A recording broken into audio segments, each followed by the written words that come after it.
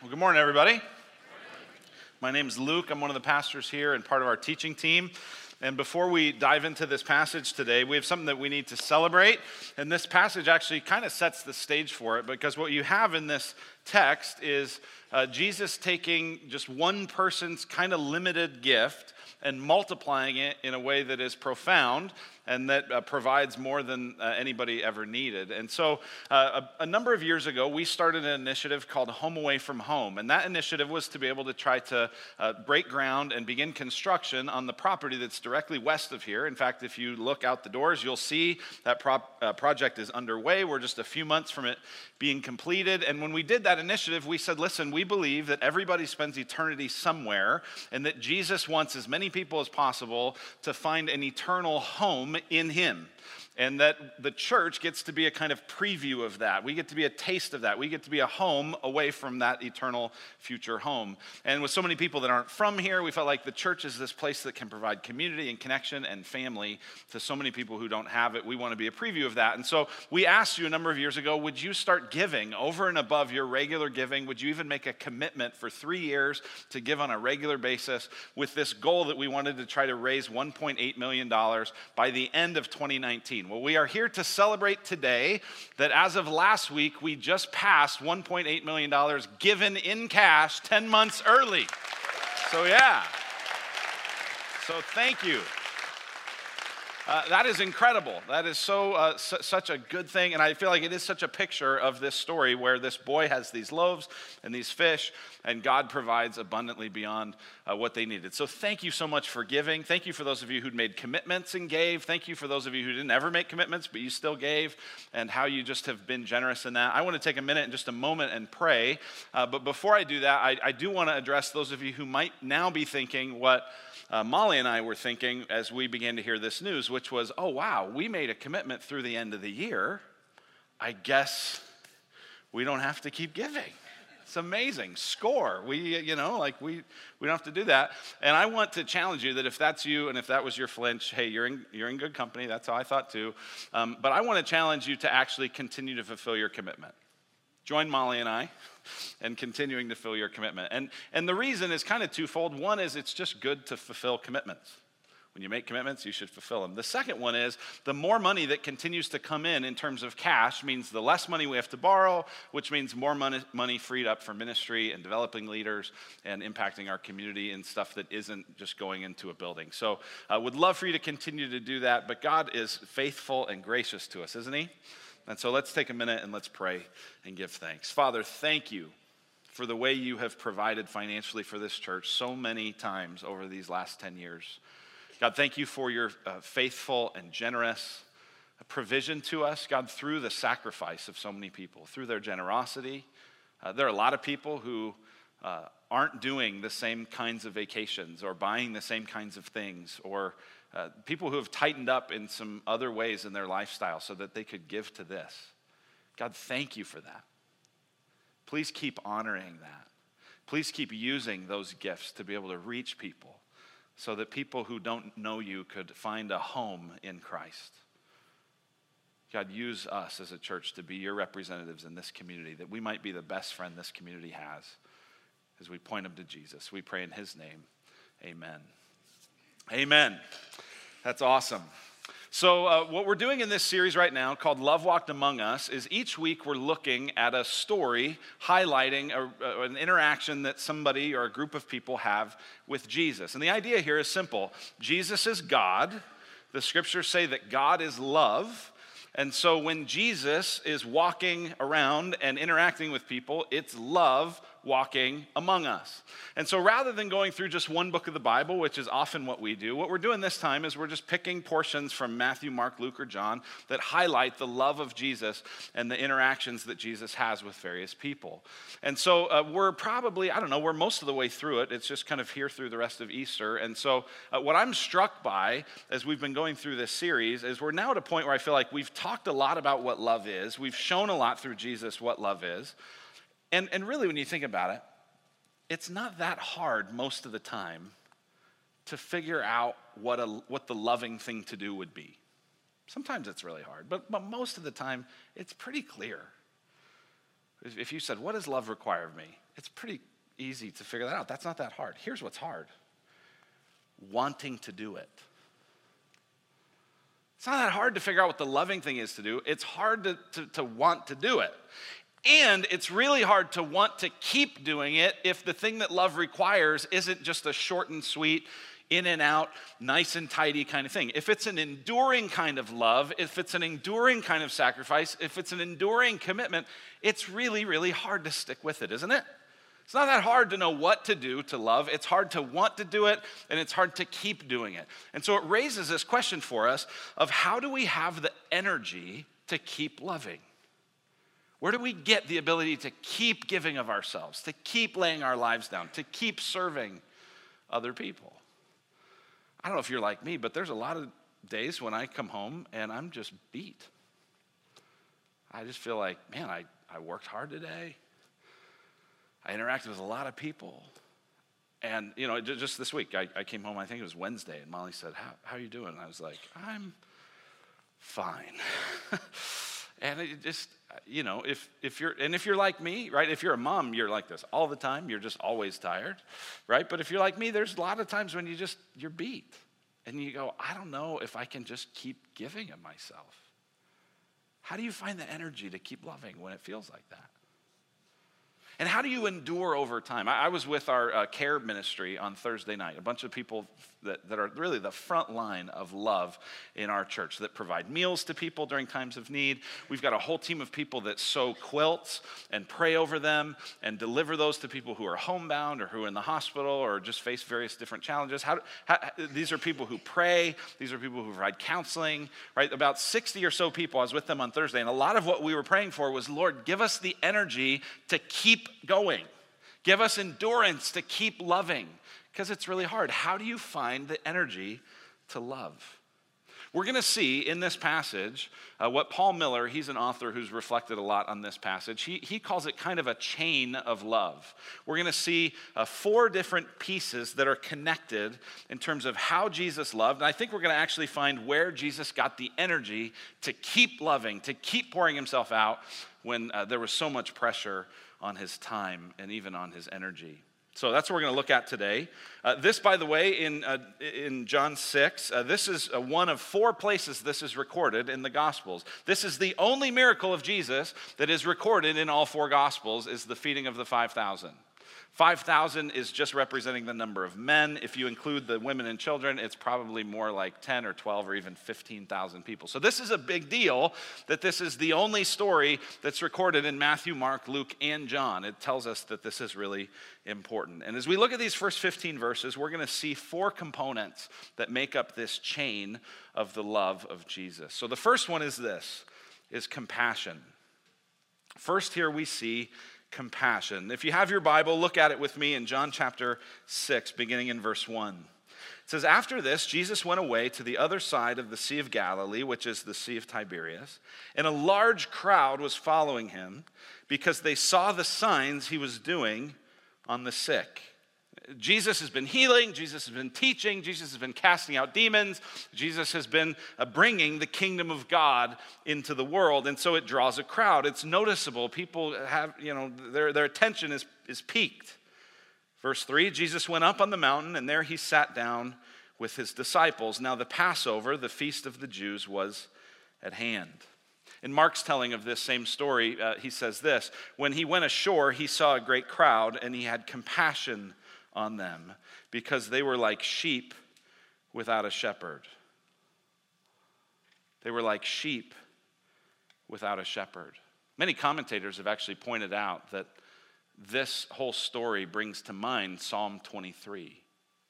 Listen to what it says in Psalm 23. The Lord is my shepherd, I shall not want. He makes me lie down in green pastures. He leads me beside still waters. And so here's Jesus looking over at this massive crowd, and he's having compassion on them because they're like sheep without a shepherd. He wants to lead them into green grass and nurture and feed them. He's filled with compassion. Notice Jesus is not irritable. He's not grumpy. He's not testy. He's not short-fused. That's how we are when we're in the midst of a crowd, aren't we? Right? We're in the time of year where it's so nice in Arizona and all these people are coming here. And some of you are actually rearranging places you do and don't go because you don't want to be in a crowd. You don't want to fight the traffic. You don't want to deal with a wait, right? If you're like me, you just go, man, if I'm around a bunch of people and I feel like I'm always being pressed or I feel like I'm just waiting forever, I don't want to do it. I get irritable, I get grumpy, I get testy, not Jesus. Everyone is crowding around him and everybody wants something from him. Jesus, Jesus, Jesus, Jesus, Jesus. Think about that. And yet he doesn't get irritable. Instead, he has compassion. I'm so easily irritable and grumpy and grouchy and testy. Even as I was preparing this message, I was sitting in a coffee shop while I was waiting to meet somebody, and I was working on this, and I was just kind of overhearing these two guys sitting next to me, and I just thought, these guys are idiots. And then I'm like, Lord, I'm preparing a message on your compassion. God, I need your help. I mean, it's just like, it just does not take anything for us to just go, you're stupid, you're dumb, I don't like that, I don't like this, right? We're just so testy. And here's what I was thinking about as I was judging them, as I was thinking, how many times could Jesus overhear me and go, what a moron? And he doesn't. He's kind. He's compassionate. He's sympathetic. He sees, these are like sheep without a shepherd. Listen, Jesus sees us. Jesus cares about us. Jesus loves us. And Jesus likes us. Jesus loves like nobody else can love, and it's marked by his compassion. But Jesus doesn't just have compassion where he kind of sees that there's all this need. He also has the power to do something about it. And so that's the second link in the chain of love is Jesus' power. That's what we see in verses 5 to 17. Look at that with me. It says, lifting up his eyes then and seeing that a large crowd was coming toward him, Jesus said to Philip, where are we to buy bread so that these people may eat? He said this to test him, for he himself knew what he would do. I like that John adds that. Like, it wasn't like Jesus was going, hey guys, you got any good ideas? Because I'm stuck. What do we do? No, he was just saying, hey, what do we do here? Verse 7, Philip answered him, 200 denarii worth of bread would not be enough for each of them to get a little. A denarius was about a day's wage for a laborer, and so 200 denarii would be about 8 months' worth of salary. So he's saying, listen, if we had 8 months of salary, that would be enough for people to just maybe get one bite and pass it on. Like, no one's going to leave satisfied. No one's going to leave full. Like, that isn't going to do the trick at all. This is a huge, swelling crowd, thousands and thousands of people. It says in verse 8, one of his disciples, Andrew, Simon Peter's brother, said to him, there's a boy here who has 5 barley loaves and 2 fish. But what are they for so many? Jesus said, have the people sit down. Now there was much grass in the place, so the men sat down, about 5,000 in number. Jesus then took the loaves, and when he'd given thanks, he distributed them to those who were seated, so also the fish, as much as they wanted.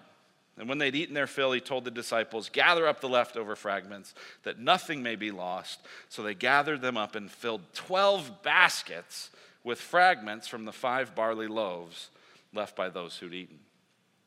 When I think about this little boy, a number of questions come to mind. You see that little boy that's mentioned here in verse 9? There's a boy with these 5 barley loaves and 2 fish. My first question was, why does this little kid have so much food? Like, he's the only one with food. What happened here? And I started investigating that, and what a number of the historian type folks that I was reading, they said probably what's going on here is these fish were probably pickled fish. So don't think like a full fish with its skeleton, but the meat's been removed and it's probably been pickled, and so it's a bit maybe like you might have a can of tuna fish. That'd be the kind of thing he's got. And when you think 5 barley loaves, right, I'm thinking like these big, like Panera Bread style, like loaves of bread. Like, what's this kid hauling around his 5 loaves of bread with? But in reality, this is probably more like 5 little cakes, almost more like crackers. So think about it. He's kind of got his like tuna fish and crackers lunch is sort of what he's got.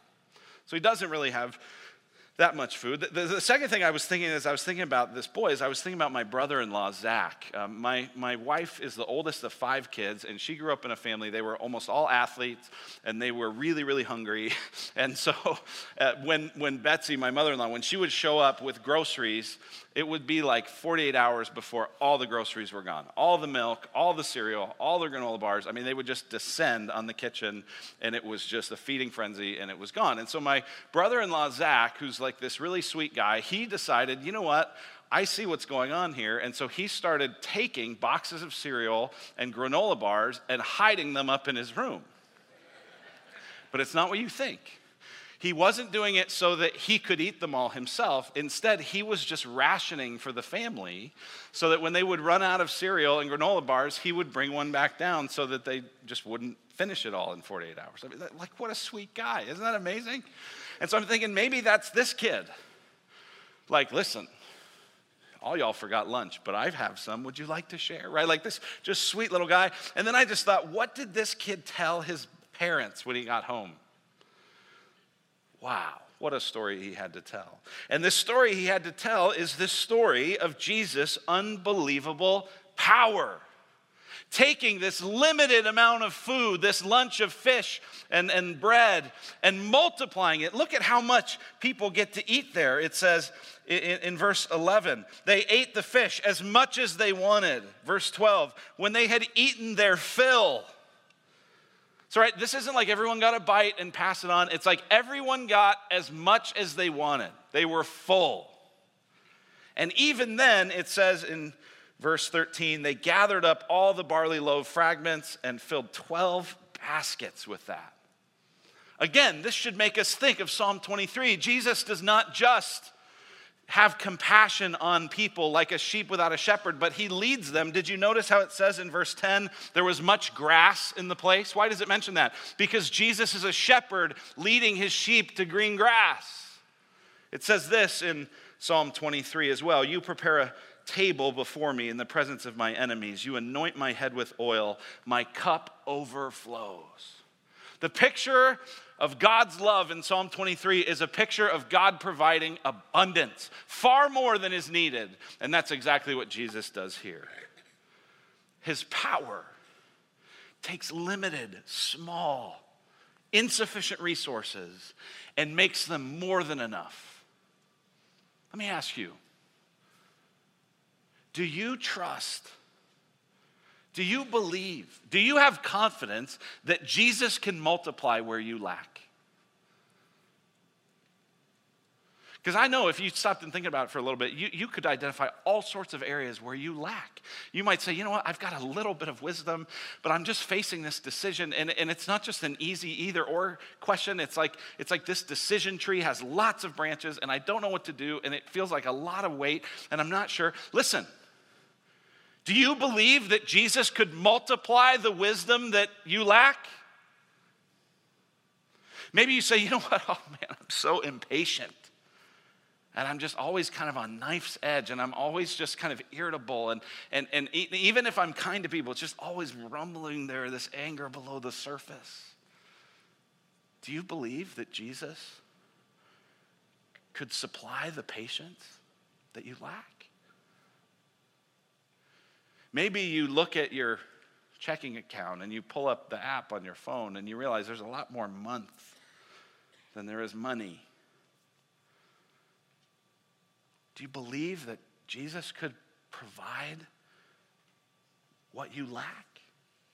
That he might supply your needs through the body of Christ? That he might suddenly make it where things cost less than you expected? That unexpected money might come? Would you bring your lack to him and say, Jesus, would you multiply it? I feel like this sometimes with my time, with my energy, right? Where it's like, I have a little bit, but I need more, and I'm running out of it. And so I'll pray, God, would you multiply this time? Not like, God, would you give me more time? I mean, wouldn't that be amazing? But like, God, would you help this time? I have 15 minutes to invest in this thing. Would you make it so impactful that it's as though I invested an hour in it? God, I have this person, I really want to spend time with them, but my time's limited. Would you make the time I can spend with them so impactful that it's as though we had gone on a retreat together? God, would you multiply where I lack? That's what God does in Christ. He not only has compassion where he sees the areas of lack that exist, but then he meets those needs with the little resources we have, and he meets them more abundantly than we could ever do on our own. What an amazing shepherd. Here's the third piece of the chain that we see. And this is staggering, especially in light of the last one, is humility. In Christ, not only do we see compassion and not only do we see power, we see incredible humility. Look at what it says in verses 14 and 15. When the people saw the sign that he'd done, they said, "This is indeed the prophet who's come into the world." Right? They'd heard about the signs he was doing on the sick. That was up in verse 2. They'd been hearing about all this, and now they see this, and this is almost certainly a reference to Deuteronomy 18, which was this prophecy that after Moses, some other prophet would come, kind of like Moses. And these people know, just like Moses had provided manna in the wilderness, manna was this kind of bread-like substance that when the people had cried out and they needed bread, and there wasn't any because they were in the wilderness, God was providing this manna every day. This bread-like flaky substance that you would collect. And you couldn't collect more each day. You could only collect enough for that day. If you collected a whole week's worth, it would spoil. And so day by day, you had to depend on God. And day by day, through Moses, God provided this manna. These people see, oh my goodness, this is now God providing not just manna, but bread. This is the prophet who's to come. And look at what it says in verse 15. Perceiving then that they were about to come and take him by force to make him king, Jesus withdrew again to the mountain by himself. Listen, Jesus over and over is very comfortable saying he's come to bring a kingdom and he's come as a king. But he didn't want to do it in this way. He didn't want to do it in this timing. He knew that his kingdom was coming not through him triumphing over Rome, but by him surrendering his life to Rome so that he could save people not just from the tyranny of Rome, but from the tyranny of sin. And so the humility that this takes, to have everybody clamoring, right? They're actually starting to maybe connect the dots. They're maybe seeing him the way he really is. And rather than embracing it, he has the humility to withdraw. To say, not now, not in this time, not in this way. It says in verse 4 that it was the Passover, which means there was a kind of nationalistic zeal going on, right? This would be like their 4th of July. Patriotism's at its highest. Wow, this is our deliverer. I mean, this explains kind of the ramping up of energy to crown him king, and instead he withdraws. I love what commentator D.A. Carson says about this. He said, Jesus himself knew that the way his kingdom would triumph would not be by beating the enemy in siege warfare, but by dying and rising from the dead.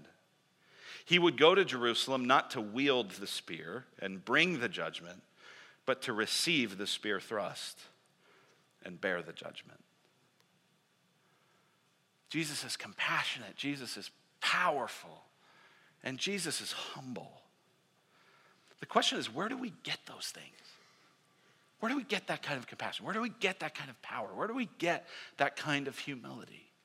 And the answer here, you almost miss it if you just read through this, but the answer, I think, is in verse 15. What we see in verse 15 is that the thing that ties us to this energy to love is Jesus' dependence.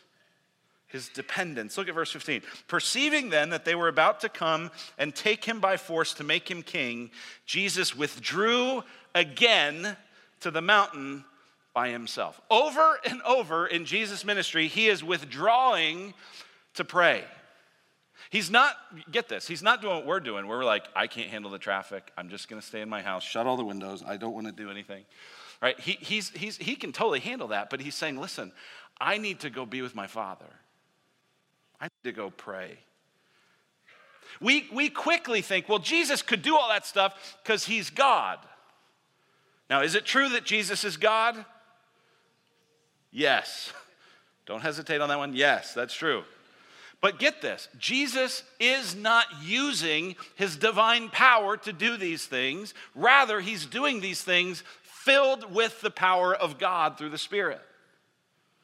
That's the whole point of early in Jesus' ministry, his baptism, is that the Father is declaring, this is my Son in whom I'm pleased, and the Spirit is descending. And from that point on, Jesus is doing everything in the power, not of his own divinity, but in the power of depending on the Spirit. Jesus is very aware of this. Look at how he describes this just in this book of John. In John 6, just a little bit after what we read, look at what he says. For I have come down from heaven not to do my own will, but the will of him who sent me. Jesus is totally aware. I'm dependent on the Father. In the chapter before this, John 5, he said, I can do nothing on my own. As I hear, I judge, and my judgment is just, because I seek not my own will, but the will of him who sent me. Jesus is saying, I can't do anything on my own. I can't do this just in my own strength. I'm depending on the Father. John 4, passage we'll look at here in the next few weeks. Jesus said to them, my food is to do the will of him who sent me and to accomplish his work.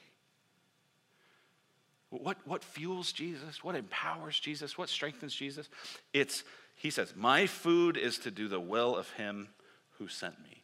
He is feeding on the power of God. Dependent, reliant. And so when Jesus has all this pressure, all this attention, all this people ready to do it their way, he steps back and says, no, I'm going to depend on the Father. Because there's more love that has to come, and I need more energy to keep loving this way. Let me ask you this question. If Jesus says, my food's to do the will of the Father, I'm feeding on the Father. Here's the question for us today. What are you feeding on? What are you feeding on to fuel your ability to love? This whole series has been calling us to love like Jesus. It's easy to see what we ought to do. It's hard to want to do it. It's hard to keep doing it. We need fuel. What are you feeding on to fuel your love? Where do you get full from? See, everybody's trying to get full somewhere. Everyone's trying to get satisfied somewhere. Everyone's trying to get energy somewhere. And if you don't get it from the right source, or you get the wrong fuel, you run out of gas. I've told you guys before, I'm not a runner. I know that's shocking to hear, but I do run, right? I really more like lumber. I don't run, I just lumber, right? And so I don't run a lot, but I run on a somewhat, a few times a month kind of thing. It's more than you. Before you make fun of me. Maybe once a week or ish. Anyway, but here's what I've noticed, right? I'm not a runner, but here's what I've noticed. I have a different kind of energy when I wake up in the morning to run based on what I ate for dinner that night before. Right? And I'm not some finely tuned athlete, but I can feel the difference between when I had a real kind of heavy meal and when I didn't. It's the same thing in our ability to love. What you feed on will dictate how far and how deep you can go in love. Everyone can love to some degree, but if you want to keep enduring in love, you need to feed on Jesus. What are you feeding on? Some of us, we're feeding on approval. That's what really gives us a source of satisfaction. That's what really makes us feel full, is when people who are important to us, or people sometimes we don't even know, approve of us and say, wow, you're really important, and man, that was a really good job. And so we feed on approval. Here's the problem with that. You can love if you feed on approval, but only to a point. Because once you start loving people that everyone else is going to look down on you for loving, you stop. Maybe what you feed on is comfort. What makes you feel satisfied, what makes you feel good in life is a comfortable life and a secure situation and the ability to relax and be comfortable. That's fine. Listen, if you feed on comfort, you can still love, but only to a point. Because at some point, love is going to call you to do something that's uncomfortable. You run out of gas. Maybe what you really feed on is money and stuff and kind of economic security, the security that's provided by having what you have. Listen, you can still love, but you'll stop loving at the point that it costs you. You know what I'm saying? Where do we feed on that gives us enough energy to keep loving like Jesus? Some of us, it's just even our physical well-being. That's what we feed on. We feed on, did I get enough to eat? Did I sleep well? How do I feel right now? And that's a really important question, especially if you endure chronic pain, if you're enduring disease, if you're enduring sickness, you know how important that is. But if that's the thing you live for, you will stop loving when you're hungry. You'll stop loving when you had a bad night of sleep. You'll stop loving when you're tired. And you'll say, I'm feeling hangry right now. I just can't love. I just haven't eaten. What if we fed on a different source? What if the thing that filled us, what if the thing that gave us meaning, what if the thing that drove us was not approval or comfort or money or any of that stuff, but what if it was Jesus? That's actually the whole thing that Jesus is driving to in this passage. If you keep reading on in John chapter 6, there's this whole conversation that develops because the next day, Jesus is on the other side of the Sea of Galilee and all the people are like, hey, we need breakfast now too. And so they chase Jesus down and they start pursuing him, not because they really want him, but because he has breakfast. He has food. Hey, Jesus, we saw this food thing you can do. Would you do it again? And Jesus says, you guys are missing the point. You're not getting it. This is not mostly about me providing you physical bread. This is about you seeing that I'm the bread. I'm what you're to feed on. I'm what you're to be fueled by. This is how Jesus says it in John chapter 6, verse 48. I am the bread of life. Your fathers ate the manna in the wilderness and they died. This is the bread that comes down from heaven so that one may eat of it and not die. It says, listen, God provided manna through Moses, but all those people eventually died. I'm now the fulfillment of that, and if you trust in me, you'll never die. I'm a source that doesn't run out. He says, I'm the living bread that came down from heaven. If anyone eats of this bread, he will live forever. And the bread that I will give for the life of the world is my flesh. Jesus wants us to feed on him, to be fueled by him, to be satisfied in him. And so the kind of final question that raises for me is, how do we do that? How do we feed on Jesus? In busy, fast-paced, lot going on lives, how do we do this? And here's what I want to encourage you. I want to encourage you to stop feeding on Jesus like a snake and instead to feed on Jesus like a cow. You ever seen a snake eat? I remember in college, one of my baseball teammates had a snake. Okay. It's one way to live your life, I guess. But it was fun because he every month or so would have us come over and we would watch him feed the snake. And when you see a snake eat, what you see is a snake eats a lot all at once. It's really kind of amazing, actually, when, the snake's body and then it's like, oop, that looks like a mouse. And then the rest of the snake. But a snake eats a lot, but rarely. And then doesn't really eat again, isn't really hungry for a long time. And I think that's actually how a lot of Christians try to feed their faith. Some of you are trying to feed your faith that way by just saying, you know what, every week I'm going to feed my faith called church. But you know what, it isn't even every week. It's like once or twice a month. Or maybe you go, you know what, I'm going to start this Bible plan, and so January 1st, 2nd, and 3rd, you are feeding your faith. And next January 1st, 2nd, and 3rd, you'll do it again. But you're not feeding your faith very often. And the problem is so many of the ways we think about it think that the only way to feed your faith has to cost you 90 minutes. It has to be this huge investment of time. It has to be this ginormous Thanksgiving type meal. And I want to encourage us, what if we could feed our faith not like snakes, but like cows? Cows. You ever see a cow chewing its cud? Do you know why it's doing that? Because cows have multiple stomachs. And so the cows, not only are they kind of grazing all the time, but even when they're not grazing, you still see them chewing the cud. And the reason is because what they've done is they've actually regurgitated some of what they ate, and now they're chewing it some more. And then it'll go back into another stomach, and then here it comes, and they'll chew it some more. And so a cow is kind of never not eating a lot, right? Cows don't eat like something that's 4 times their body weight. They just eat a little bit, but they just chew on it all the time. And I just wonder if that might be an image for a better way to feed our faith. Instead of just Thanksgiving meal once a month on Jesus, what if we, I was at a baseball game yesterday, the glorious experience of sitting out at a baseball game and eating sunflower seeds. And you're just always chewing them. You're always working on them.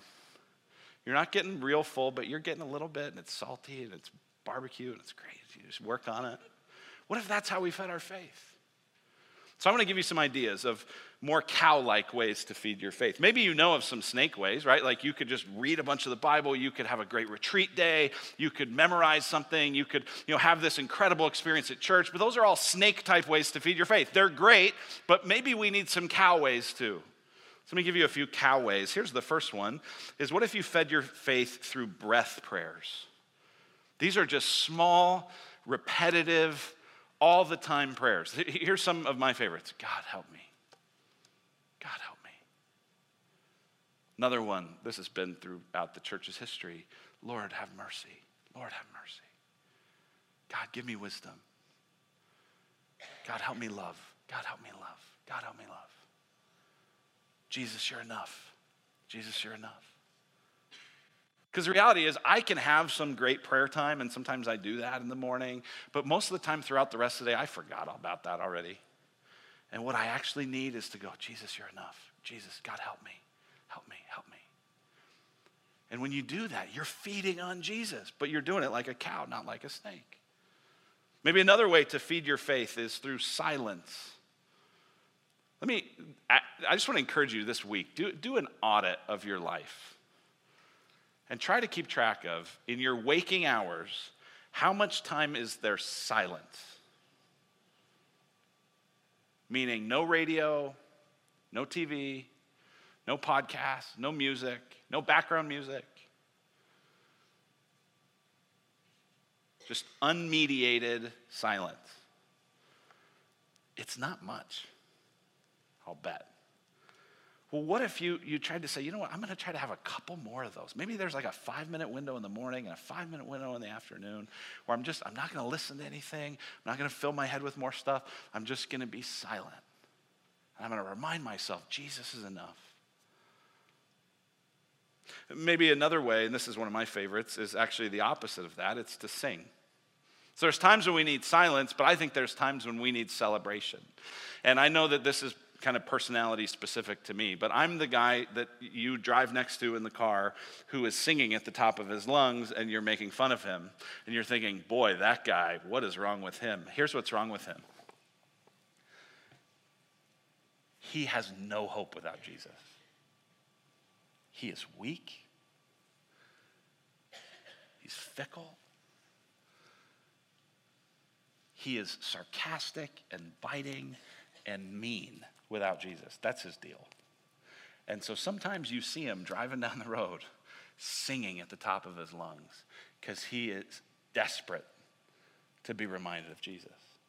I realize I don't have a particularly good voice, which is why I do it by myself in the car. Roll the windows up, AC on. But maybe that's another way to feed your faith. Sing, celebrate, remind yourself of the truths of who God is.